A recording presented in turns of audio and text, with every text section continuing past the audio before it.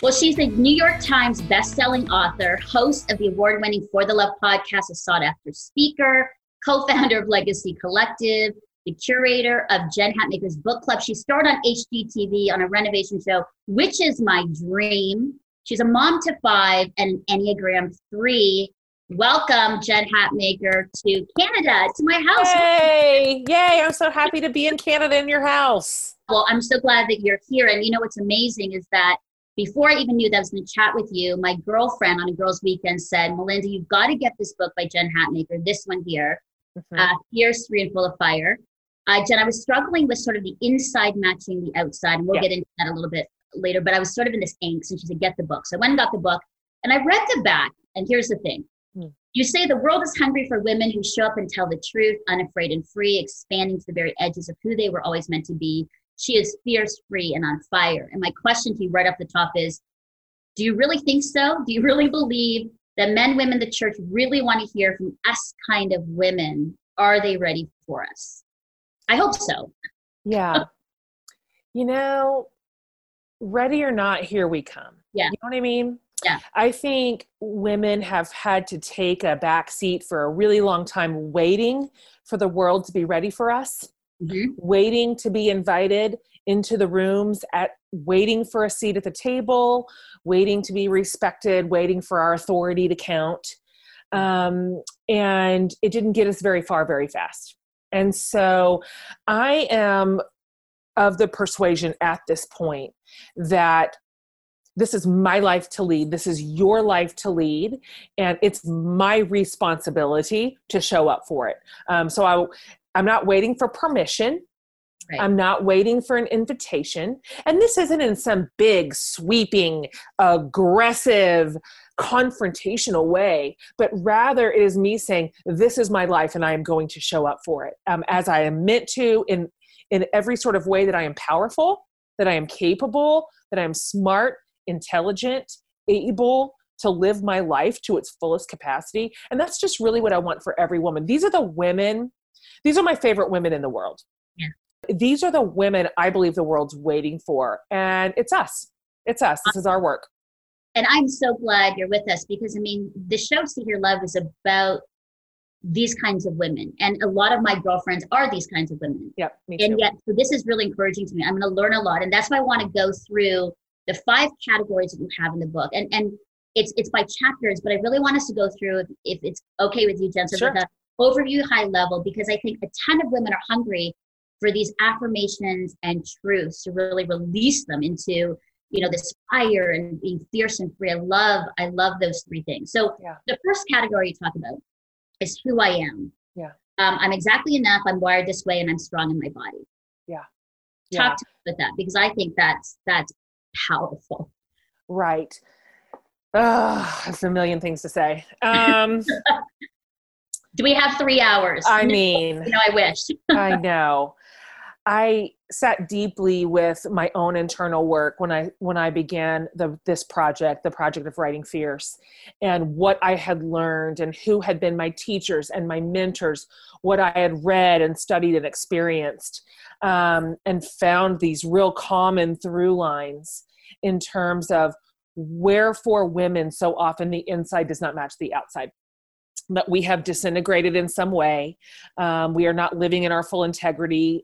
Something is packaged or it's propped up or it's polished. And so for me, we had to start with who I am. And that's the first of the 5 sections of the book, who I am, because this is like the raw material of me, the raw material of you. So this is kind of before we get into, this is what I do. You know, this is what I love. This is what I'm dreaming about. This is what I believe. So those all matter too, deeply. Those are integral to who we are. But there was some conversation that needed to be first. Sometimes because I titled the book something so like aggressive, it's such an assertive title, Fierce, Free, and Full of Fire. Just every F word I could think of. It's tempting to imagine that sort of book is only for the very assertive women, or the ones who are really outgoing, or they all want to be a CEO, or, you know, it kind of has this powerful connotation to it. But the truth is we're all wired really uniquely and specifically. And so I made a lot of room for every single woman, the quiet woman, the gentle woman, the woman who wants to live a simple life, the ones that are somewhere in the middle, the ones who are, here I am world, hear me roar, and everything in between, because that matters. That matters. It matters that you and I feel the freedom to show up to our lives exactly how we are, how we thrive, in the ways in which we flourish, because then that matters. That affects everything. That affects what we do. That affects what we believe. It affects our relationships. It affects our dreams and our paths. And so that's where we begin, that you get absolute permission to be in your life, to be in your skin, in your body, the way that you were meant to be, the way that you have been crafted to thrive. Because that's really the you that we need. Nobody needs me to be like my sister. We already have her. I don't need you to be like your neighbor. We already have her. Yeah. You know, we need you as you are. And so there's a lot of interior work. This book will ask a lot of you. It requires a little heavy lifting. Oh, there is. It's a lot. You'll have to do some work. You'll have to take a pretty hard look at your own interior wiring and say, what really makes me tick? What's my deal? Because so many of us were kind of forced into environments or relationships or packages that really never did match who we were. But we had to adjust the dial to fit expectations. And so for a lot of us, getting back to that core identity is hard work. Yeah. Like we haven't done that in a really long time. And it's high time we start. I think that's great, because I think, Jen, for my whole life, so I was this petite Asian woman that had great leadership potential, communication, went for things, was pretty strong. And all my life I heard, you're too much. Yeah. You don't know what to do with you. And so there are moments where I would shrink back. Totally. Because it was too much for people, and to be accepted by people, especially men, especially in the Christian circle, this was too much. And I just appreciate that we need to go back to who I am, because this is me. This is how God created me to be, and to be that, and no apologies anymore. I think a lot of women. What a wonderful gift to the world. I mean, thank goodness that you are not muting or editing yourself down to somebody else's expectation of you. That's a real loss. It's a real loss, not just for you, but for everybody in your world, for the work that you would be unable to put your hand to if you followed somebody else's preset rules about yourself. Ironically, because this is not surprising, I was also told my whole life I was too much. I think you and I probably have some similar wiring, but I have a lot of women in my community, and their environments are telling them, you're not enough. You're not enough. What you want is too ordinary. You're too pedestrian. You're too simple. You're not doing enough. Your body's not enough. And so we're getting weird mixed messages all over the place. And so we cannot wait for our external environment to give us a correct narrative. It's ours. It's mine to figure out for myself, and then to live into it. Love that. So number one, who I am. Then your second category is what I need. And you talk about goodness, help, and more connection. These are big ones, because you talk through about loneliness, the goodness that we deserve, and your situation where there wasn't goodness shown to you. Let's talk about that, because I think that's a really powerful one about what I need in my own life. Most of us were not taught this well. We weren't taught as girls to confidently ask for the things that we need. We were actually rewarded for appearing to be pretty self-sufficient, for not being needy. You know, that's a term that was applied to girls a lot, and then of course later women. And that it was somehow a sign of incompetency or deficiency, that we just could not literally do everything. Every single thing asked of us. And so I think that's messaging that we internalized young, and it has really crippled us as adults, as adult women who are we're just human, and we have limitations, and we have the right to our own boundaries. And so these chapters are tender for a lot of readers, because I sort of funneled into what I see as the three largest places that women have just a gaping need and don't know how to ask for help or don't know how to admit it, or don't know what's on the other side of inviting people into that. So this idea that women deserve goodness is a monumental idea for so many people, especially if we didn't experience goodness, if we experienced harm, if we were told the opposite. And so this sense of you need to be treated with respect and with love and with dignity, and you deserve goodness. Huge, like earth shattering for some readers. And then I need help. The truth is, we're bad at asking for help because we're so good at doing everything. Do you know what I mean? Yes. If we weren't so good at doing everything, this might be easier. But because women in general are such high capacity creatures, and we have managed for so long to do the work of 3 people, and like or 4 or 5. My team, I'm like, yeah, Kelly and Becca on my team, they can do like 5, 6, 7 things really well. Yeah, exactly. That's the problem. That's the problem, is we're good at it.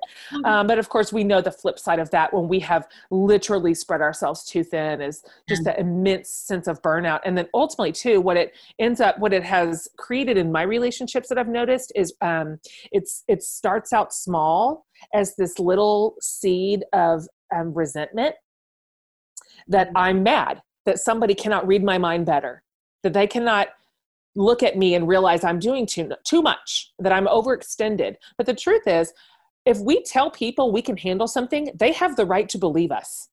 So that is my responsibility, not somebody else's. It's mine.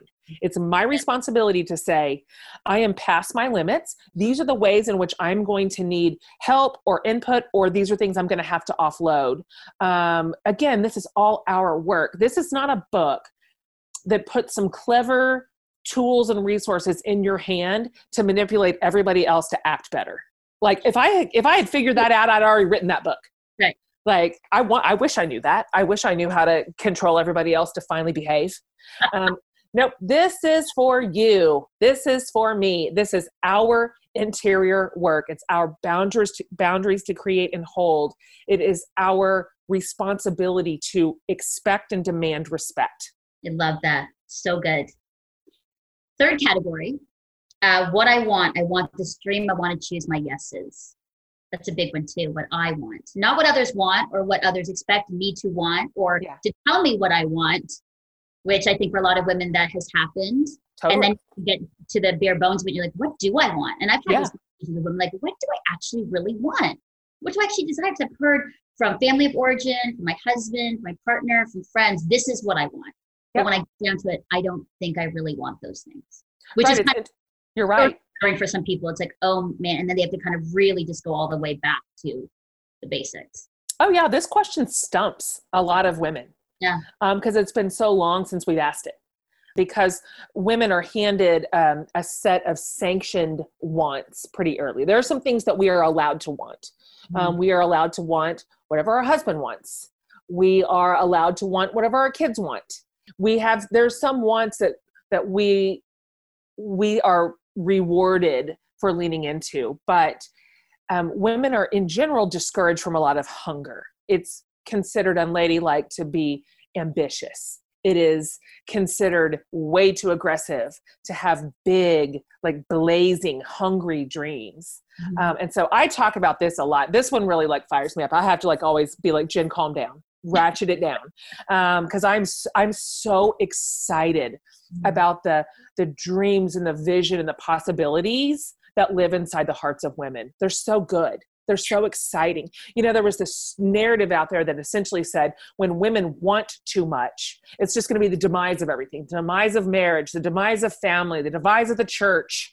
What's going to happen to the fabric of society when these women come out blazing like this? But that's not really true at all. That's just a lie to keep us quiet. What I see when women actually lean into what they want is incredible goodness, because what women actually want are good things. They want beautiful things. They want justice. They want beauty. They want creativity.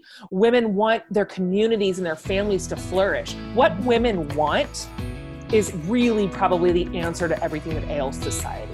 And so we got to lean into this, because we are the answer to so many problems. Hey, it's Chris, friend of See Hear Love with Melinda. Sorry to interrupt this conversation, but I just had to let you know that the only way that See Hear Love gets to produce fun and authentic conversations like this one is through your financial donations. So go to SeeHearLove.com and click on the big donate button. Thanks for your support. Let's get back to the show. That's amazing. And I think women need to hear that more. Like, they are the answer to a lot of the problems that we're having, whether it's systemic racism and the need, poverty issues, and all of these things. We are the answer to solving those, to ensuring that people are fed, that are heard, right? So that, I love that one too, Jen. I love that one. Me too. That's a good one. All right, number 4, what I believe, spiritual curiosity. I believe in the cause. Yeah. So women, you say this is important for us to become, fierce, free, and on fire in what I believe is very important. Well, I kind of came up through a pretty traditional conservative spiritual pipeline. That was my childhood. That was all my formative years, even my young adult years. And so I had a pretty myopic perspective of who God was and what the Bible meant and wanted and what our role in culture was. And so it wasn't until I really hit my middle adult years that I finally felt like I had permission to ask some hard questions that I didn't even know people were asking, to be honest with you, because I had always had just a very narrow worldview, including input. I only listened to people who already thought like I thought. And so expanding that, beginning to listen to new teachers and diverse thinkers and people from different denominations and faith traditions blew my mind. Absolutely blew the doors off what I thought I knew. And so the chapter that I love out of that section is I believe in spiritual curiosity. And that is now one of my highest spiritual values, because God's pretty sturdy. I don't feel like God's finally going to fall out of the sky on our watch because we ask too many hard questions. I don't think we're going to do it. I don't think we're the generation to do it. And so discovering that we can press really, really, really hard on some of the spiritual packaging and it'll still hold is exciting. And so now I that's the way I approach my own spiritual development, understanding, and growth, is curious. I like to hold my hands open like this. Like, I have a lot of faith in who God is. I have very medium faith in how human people have always understood him. That is up for grabs. Yeah. That is up for discussion or conversation or examination. So spiritual curiosity has actually returned my faith to me. It was the spiritual certainty that robbed me of spiritual vibrance. That certainty. We've got it. We know it. We're the only ones who know it. We've got it exactly right. And defectors will be punished. That zapped all the life force out of my faith. And so returning to it with curiosity, I feel like I got God back. That's amazing. I love that. And I think that's part of even my growing in my own faith, because I really loved, growing up in a missionary family and my learnings, but there were a lot of people that said, this is the way of the Lord and what God, says and means. And I grew up with that. And then as I got older, I'm like, wait a second, that's your interpretation. That actually, as I read and I meet with people who have different thoughts, and you're right, denominations, it expanded my understanding of God. And then marrying a man who came from the mainline tradition. Yeah. And has brought in such richness into challenging me. Like, is that really what the Bible says? Wait a second. Is that the right context, Melinda? Like the historical context, the understanding of the people and Jesus. And so that has really been rich for me. And I think that's a good one for a lot of women to kind of like dig in and say, don't be afraid of it. I think it's important to be spiritually curious. Absolutely. I love to hear that. Yeah, don't be afraid. If I wanted to tell your listener anything about that, just don't be afraid. It is a good and glorious, wonderful practice to deeply examine our faith and our beliefs and our values. That does not mean that our faith is anemic. It means that our faith is strong. And so don't be shamed out of your questions. And the good news is right now, there are so many beautiful, flourishing faith communities where curiosity is celebrated. It is out there. You can find it, and you should. Awesome. All right, Jen, number 5, how I connect with honesty. I love this. And without drama. Yeah. Yay. Is that possible? It's possible. It's just possible. I saved relationships kind of for last in the book because doing so much of that interior work ultimately factors in so much to how we are relating to the most important people in our lives. Are we able to be honest? Are we able to tell the truth about our own selves? Are we able to lay down the lesser tools of being passive aggressive, being controlling and manipulative, of being silent and moody? These things do not deliver to us the relationships we wished we had. For some reason, we are so afraid to be dead honest inside of our relationships, which require hard conversations sometimes. It includes things that sometimes we have to admit. Sometimes we have to face. Sometimes we have to own, this is my fault. This is what I'm doing. This is what I've done. Those pathways, we're so worried about that level of confrontation, if you will, that we would rather let a relationship just atrophy or implode or explode. Because we are unwilling to enter those relationships with truth and without drama. And so I just feel incredibly hopeful for what could happen inside our most precious relationships if we will do this work. If we will say, I am going to show up to this in the most honest, sincere, and genuine way that I can. I'm going to draw boundaries where they need to be drawn. I'm going to have ownership and responsibility where I need to take it. And I'm going to let truth do its work. Truth can absolutely redeem a relationship, even one that is broken beyond all belief. If we've never applied it, if we've never applied truth telling and truth hearing, because listening to truth is hard too sometimes. That can send us right off the edge, is hearing something true because we're defensive and it's hard to admit. But if we can tell the truth and if we can hear the truth, so much is possible in that relationship on the other side of that work. I've seen it. I've experienced it. And so there's a lot of tools in those chapters. It's not just feelings. It's like, here's a conversation starter. Here are some exact words you can say in response to this. Here's what a boundary would look like in this situation. Again, this book is jammed with actual tools. It's everything that really taught me over the course of about 5 years on how to lead an integrated life where there's only one version of me. I'm not changing the versions of Jen depending on who I'm talking to, depending on what environment I'm in, or what this group expects of me. I'm me. I'm always me. The liberation is overwhelming. That's a free way to live right there. That was the word I was thinking, Jen, when I was reading through this. It's like, finally women can be liberated from all the expectations that we lived under or chosen to live under because we thought we had to. I want to talk about that because I love those 5 categories, but the inside and outside matching, that's big. I mean, in your book, you say it's exhausting, hiding, posing, and pretending. Yeah. And I get that. I mean, honestly, if I'm honest, I have lived in those places, and it's been, it's been exhausting. And the managing of, like, I can say this to one person, but I can't say this to another. Let's just expand on that, because I think for a lot of, young Christian women in my place, I think that's one of a big struggle for us, is ensuring that we are truly holistically the one person and not all the fragmented parts of me.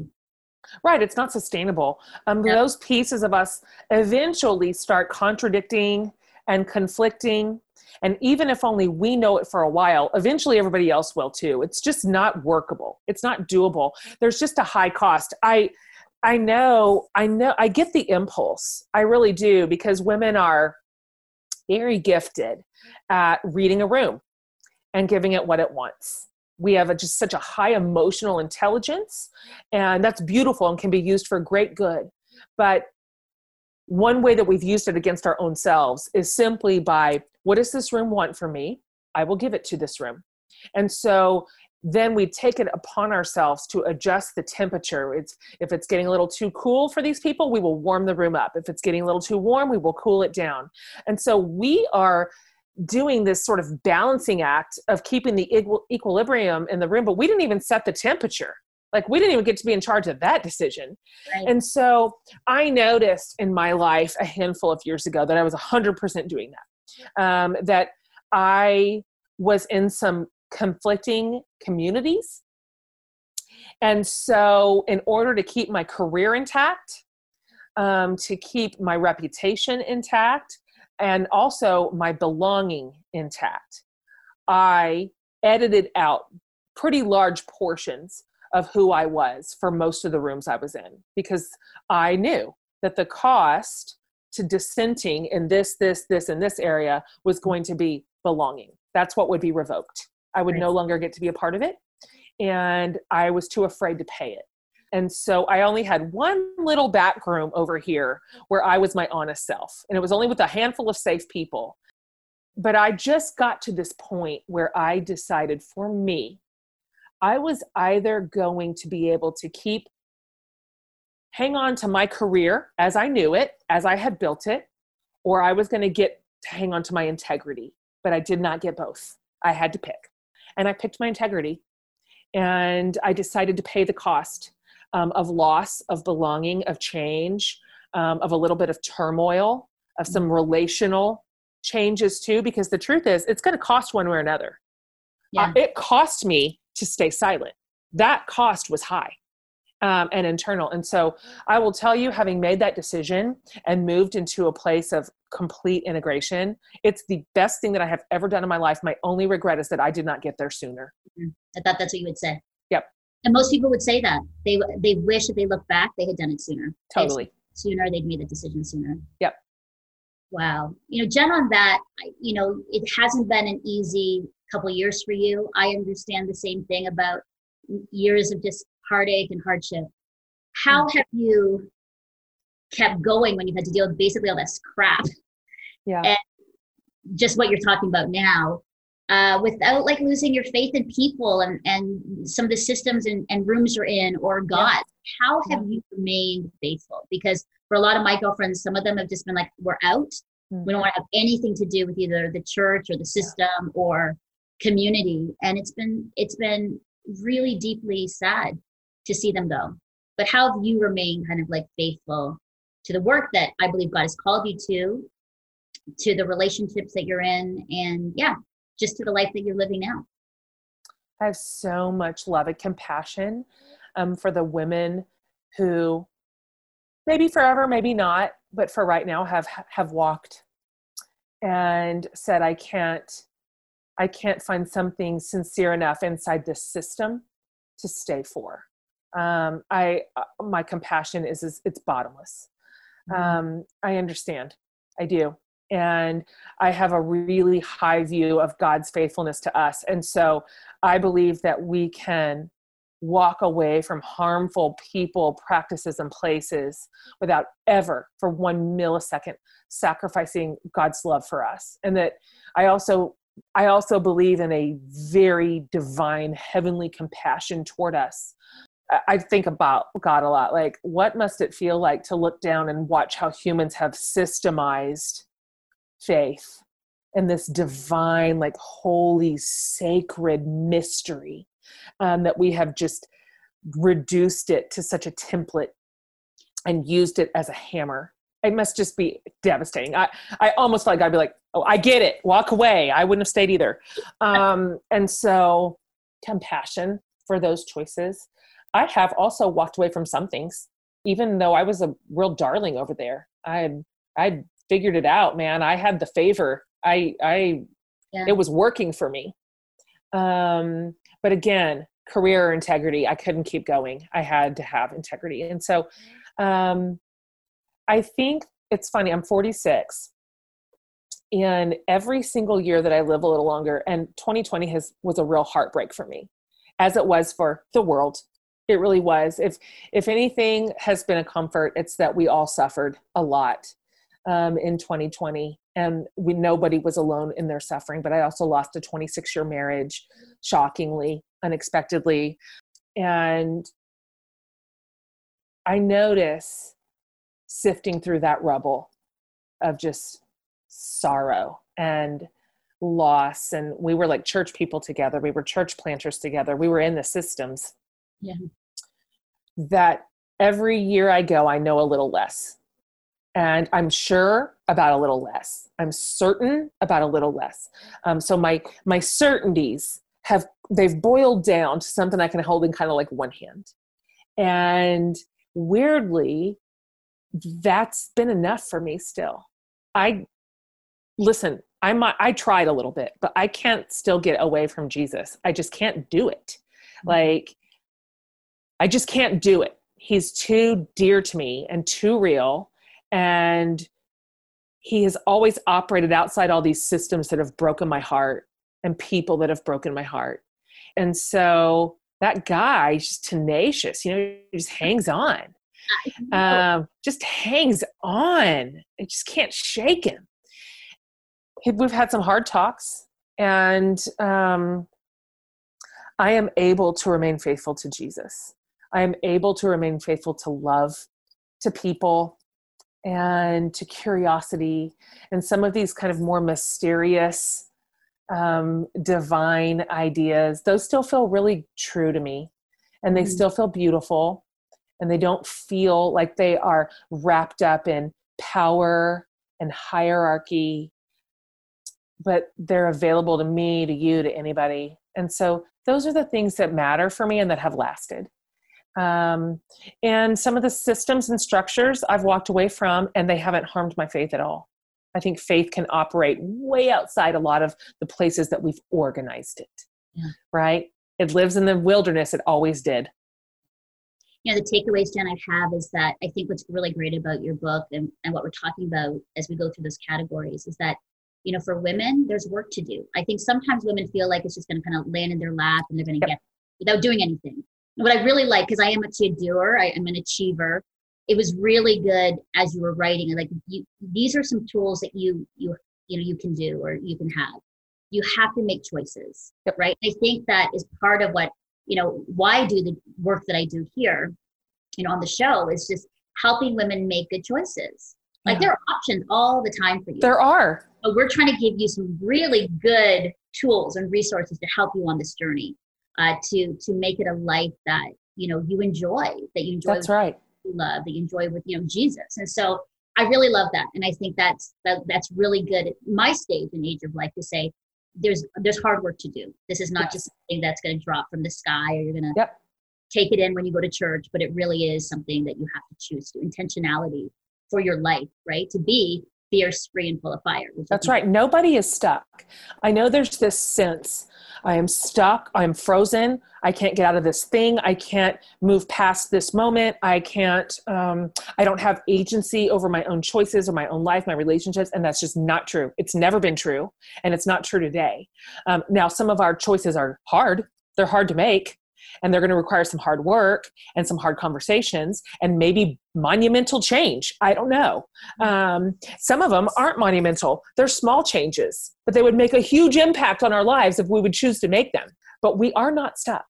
We have full agency over our lives and who we are and how we relate to people and what we believe and what we want and what we need. It's incredible. And the life on the other side of that ownership is gorgeous. I mean, it is gorgeous. It is flourishing. That is where we thrive. That is where the people around us thrive. This is the kind of mom I want to be. It's the kind of leader I want to be, the friend and daughter and sister I want to be. That woman right there. Those are the women who have changed my life, who are living out of such freedom and joy and possibility and hope and goodness. These are the women we need, and these are the women we can be. Well, Jen, you are definitely one of those women. I have thoroughly enjoyed this. I could chat with you for hours, but it just, your book, your words, even this conversation has really encouraged me as a woman leader, as somebody who is, at this stage and age of my life going, where do I want to go next? What kind of, stepmom and friend and leader and colleague, an influencer do I want to be? And so thank you so much for your time with me. So appreciate it. You're welcome. Thank you for having me on. Loved it. So thanks again.